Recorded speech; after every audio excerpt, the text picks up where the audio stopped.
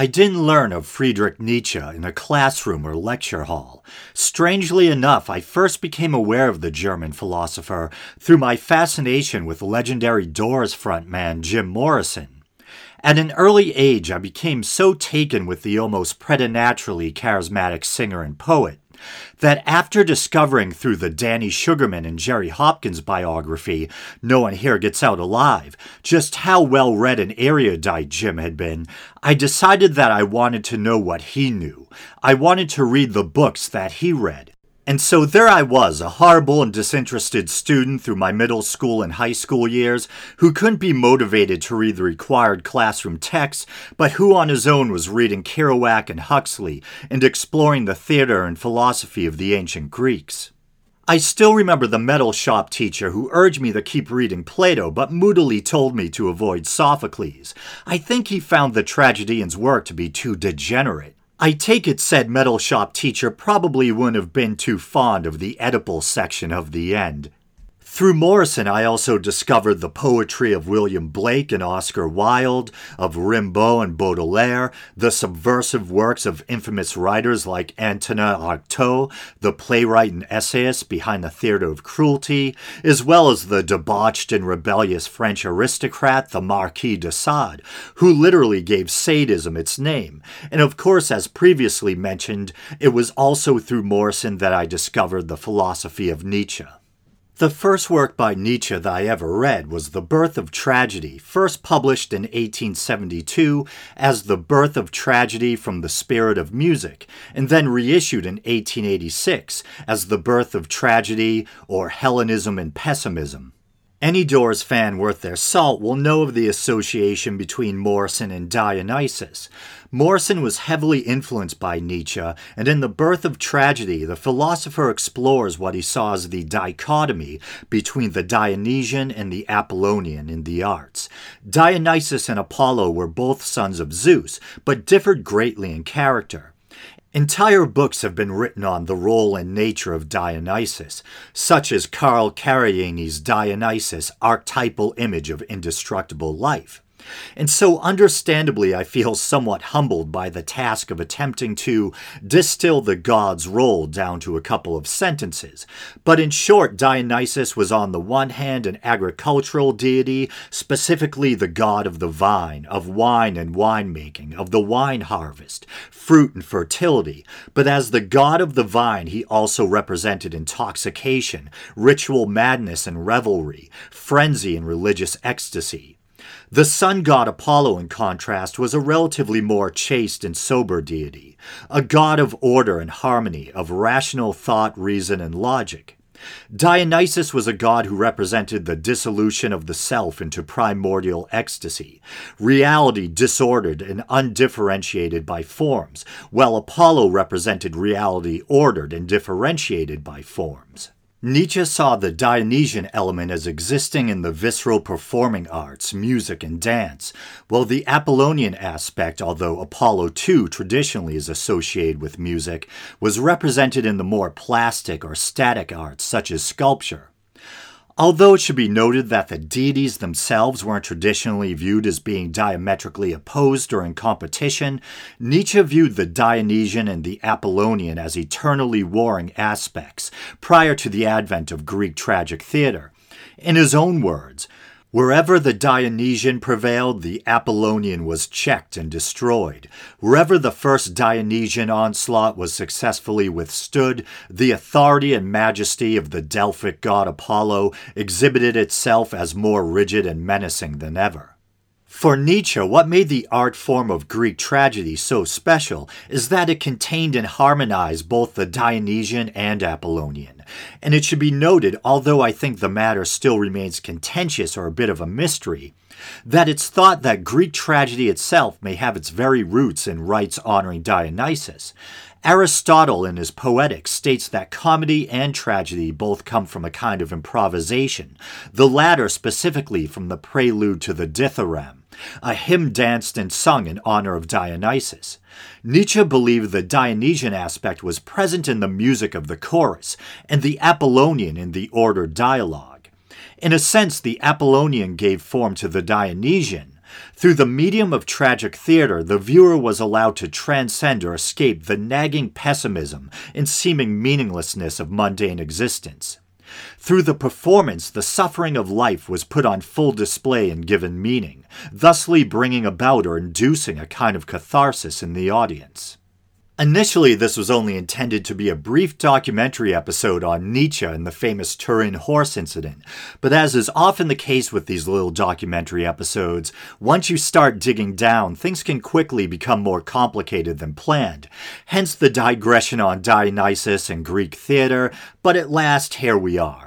The story goes something like this. On the morning of January 3rd, 1889, while out walking the streets of Turin, Italy, Nietzsche spotted a horse at the other end of the Plaza Carlo Alberto being violently whipped or beaten by its owner. Distraught and enraged, Nietzsche rushed over to the horse and flung his arms around its neck to shield it from the cruel blows. The philosopher then burst into tears and collapsed. The outburst had supposedly drawn the attention of 2 policemen, and as the story goes, Nietzsche had nearly been arrested, but David Fino, his friend and landlord, rushed him home where he spent 2 days in a catatonic state. It seems to be accepted or agreed upon that Nietzsche did cause some kind of public disturbance in the streets of Turin, Italy, before suffering a mental collapse, but it's hard to say whether the part involving the horse is genuine or apocryphal. Some say the story surfaced shortly after the philosopher's death, while others posit that it may not have arisen until roughly 10 years after. I mentioned earlier how it was my interest in the Doors that initially led me to Nietzsche. It was through this same interest that I first became aware of the horse incident. Back when videocassettes were still the technology of the day, I had a small collection of Doors VHS tapes, and one contained some rare black and white clips, including footage of Jim Morrison playing the piano and talking about Nietzsche. Unfortunately, I lost my Doors VHS tapes over the years, but luckily I was able to find the aforementioned footage on YouTube. If you happen to be watching this on YouTube, here's hoping playing this doesn't cost me a copyright strike. And keep in mind, this is an improvised tongue-in-cheek performance by Jim. Threw his arms around the horse's neck and kissed him everywhere. I love my horse.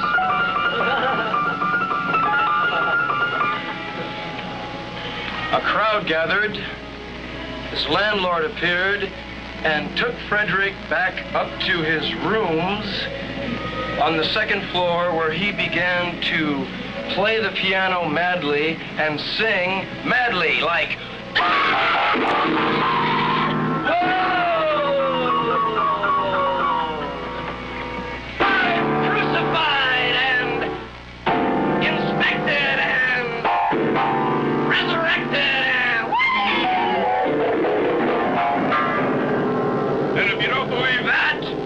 I'll give you my latest philanthropic sonata.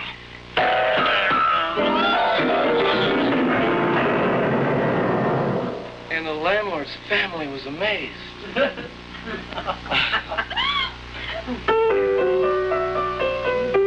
So they sent for his friend Auerbach, and he got there in 3 days by coach, and they took Frederick to the asylum, and his mother joined him, and for the next 15 years they cried and cried and laughed and looked at the sun and thank you.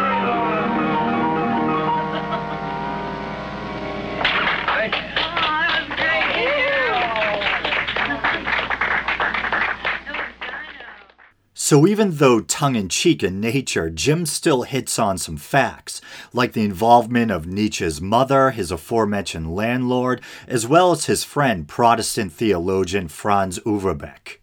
Shortly before and after his collapse in Turin, Italy, Nietzsche sent out a number of letters to various friends. The letters seem bizarre and manic in nature. Scholars refer to them as Wahnbriefe, letters of insanity, or alternately, Wahnzettel, madness letters. Among the recipients were Jacob Burckhardt, a Swiss historian, and Cosima Wagner, wife of the famous German composer Richard Wagner. Nietzsche greatly admired Wagner, but would eventually become disillusioned with him, and the two would ultimately part ways. While still lucid during the lead-up to his mental collapse, Nietzsche penned a work entitled Nietzsche contra Wagner, in which he attacks the composer's views. The following is from a letter Nietzsche sent to Burckhardt. I have had Caiaphas put in fetters. Also last year I was crucified by the German doctors in a very drawn-out manner. Wilhelm, Bismarck, and all anti-Semites abolished.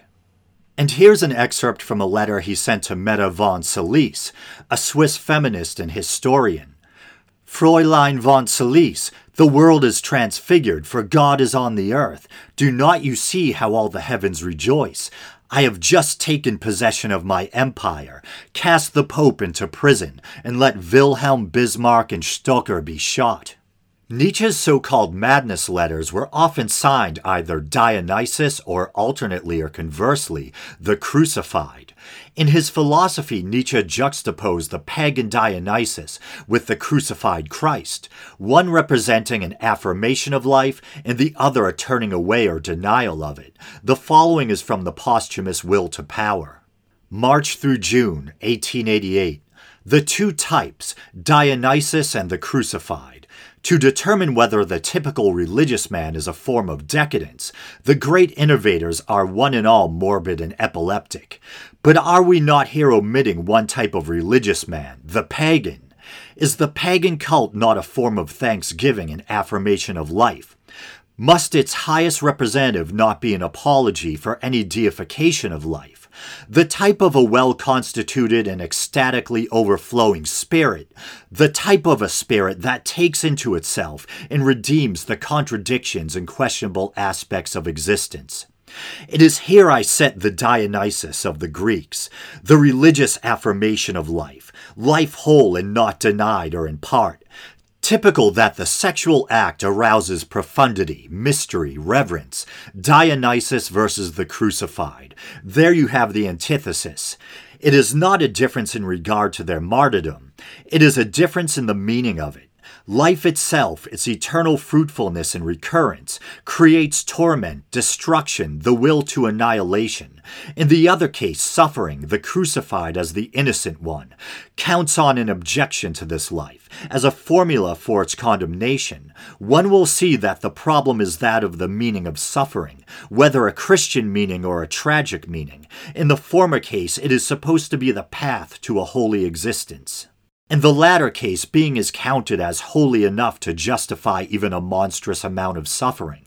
The tragic man affirms even the harshest suffering. He is sufficiently strong, rich, and capable of deifying to do so. The Christian denies even the happiest lot on earth. He is sufficiently weak, poor, disinherited to suffer from life in whatever form he meets it. The God on the cross is a curse on life, a signpost to seek redemption from life. Dionysus cut to pieces is a promise of life. It will be eternally reborn and return again from destruction. Nietzsche references the martyrdom of the two deities. Like Christ, Dionysus was also a dying and rising God. But as previously mentioned, Nietzsche regarded the pagan spirit of death and resurrection embodied in Dionysus to be an affirmation of life, while the suffering Christ embodied a kind of denial or turning away from it. There are numerous accounts regarding Dionysus's birth, but generally speaking, they usually conform with one of two basic narratives. Some accounts name the agricultural goddess Demeter, or alternately her daughter Persephone, as the mother of Dionysus. Incited by the jealous Hera, Zeus's wife, the Titan seized the infant god and terror cut him into pieces, only to be reassembled and made new. The sparagmos, from Greek sparasso, to tear, rend, pull to pieces, was a kind of ritual dismemberment, mirroring the rending apart of the child Dionysus by the Titans. It became an important motif in Dionysian religion. The Bacchantes, or Maenads, female devotees of Dionysus, were said to work themselves up into a mad frenzy, in which they would rend or tear apart live animals or even human beings. This was often followed by omophagia, the eating of raw flesh. Despite the concept's religious importance, there isn't much historical evidence to suggest that female devotees actually dismembered live animals as a part of Dionysian rites. The Bacchae of Euripides, an ancient Greek tragedy dating back to the early 5th century before Common Era, contains multiple examples of ritual sparagmos. In one scene, guards sent to control the Maenads witness them tear apart a bull, an animal often associated with the god Dionysus, with their bare hands. And then famously, Pentheus, the Theban king who banned the worship of Dionysus, is lured into the woods by the god himself, disguised as a woman, where he is subsequently ripped apart by frenzied Maenads, including his own mother. The other and arguably more well-known birth narrative tells of how the ever-philandering Zeus impregnated the mortal Theban princess Semele. Once again, the jealous Hera plots the child's destruction. In mortal guise, Hera persuades Semele to request that Zeus reveal his true form to her. Zeus attempts to persuade Semele to abandon the request, but at last acquiesces. Wreathed in lightning and the full terrible aspect of his unconcealed godhood, the king of the gods reveals himself, and Semele is struck and killed by one of his bolts. Zeus rescues the premature child from the ashes and sews it into his inner thigh, presumably to finish its development until ready to be born again. It is due to this strange double birth that Dionysus came to bear the epithet twice born. In some cases, attempts were made to join or harmonize the two narratives, such as one version where Dionysus is torn apart by the Titans, but then has Zeus putting the fragments of the dismembered child's heart into a drink, which he then gives to Semele, resulting in the pregnancy that would lead to the slain god's second birth. But after yet another lengthy Dionysian digression, let us return to Nietzsche in the aftermath of the Turin incident. Nietzsche's friend Burckhardt and Overbeck, who had both received disconcerting letters from the philosopher, had decided they needed to take him to Basel, Switzerland, for proper treatment. It was Overbeck who traveled to Turin to collect Nietzsche. He brought Friedrich, who appeared to be in the grip of a serious mental illness, to a psychiatric clinic in Basel. After only 2 weeks, Nietzsche's mother, Franziska, decided to transfer him to a German clinic in Jena, under the direction of famed Swiss-born psychiatrist and neurologist Otto Binswanger. Nietzsche had been diagnosed with tertiary cerebral syphilis due to the fact that he had supposedly been displaying signs of paralytic dementia, also referred to at the time as general paralysis of the insane, a disorder associated with late stages of untreated syphilis and characterized by symptoms such as impaired memory, depression, mania, tremors, confusion, and seizures. In the final stages, the patient can become completely catatonic. If the diagnosis of syphilis was indeed accurate, Nietzsche, as the story goes, may have acquired the disease roughly 2 decades earlier as a university student during a visit to a brothel in Leipzig. Binswanger supposedly found the diagnosis of tertiary syphilis, or syphilitic dementia paralytica, to be indisputable, but a number of modern experts have challenged Nietzsche's syphilis diagnosis and have posited everything from a slow-growing cancerous brain tumor to mercury poisoning acquired while being wrongly treated for the disease, mercury having been a common treatment for syphilis up until the early 20th century.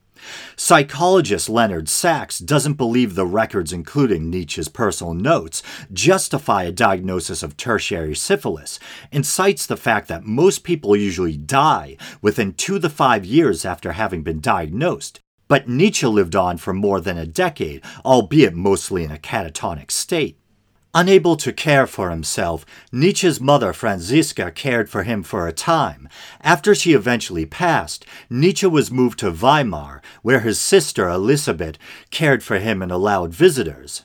Nietzsche suffered a series of at least 2 strokes between 1898 and 1899, and then in the year 1900, after contracting pneumonia and suffering yet another stroke, Friedrich Nietzsche died.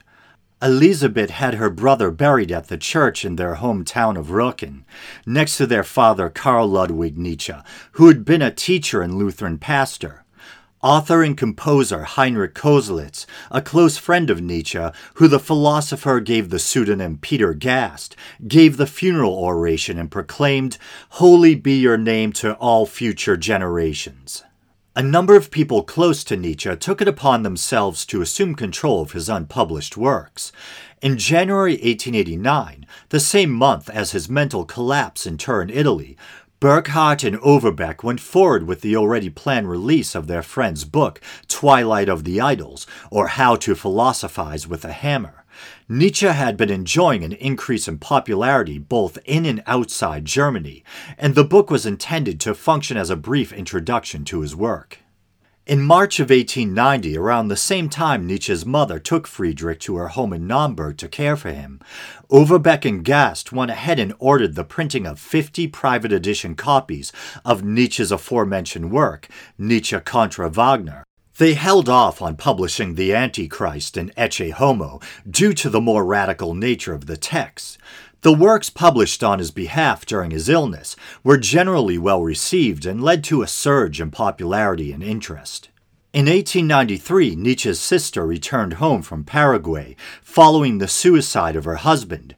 She preoccupied herself with studying her brother's work and took over control of their publishing, dismissing Overbeck and bringing Gast to heel.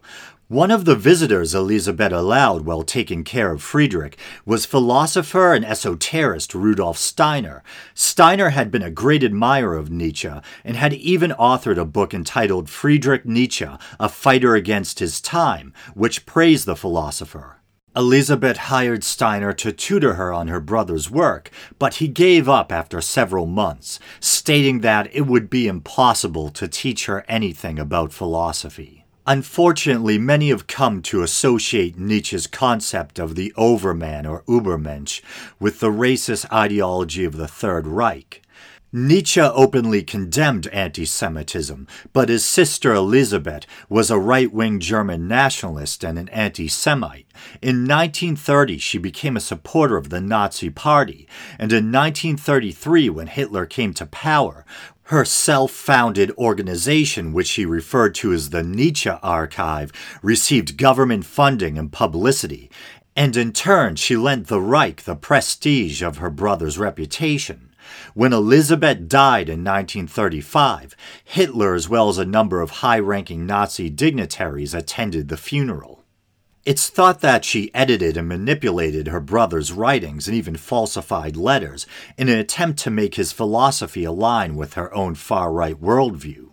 According to Dr. Leonard Sachs, who I mentioned earlier, the story about Nietzsche contracting syphilis from a prostitute may be nothing more than a hearsay anecdote shared between physicians that had been intentionally popularized after World War II in an attempt to smear or discredit the philosophy of a man whose work had been appropriated by the Nazis as nothing more than the deranged fruit of a long festering madness.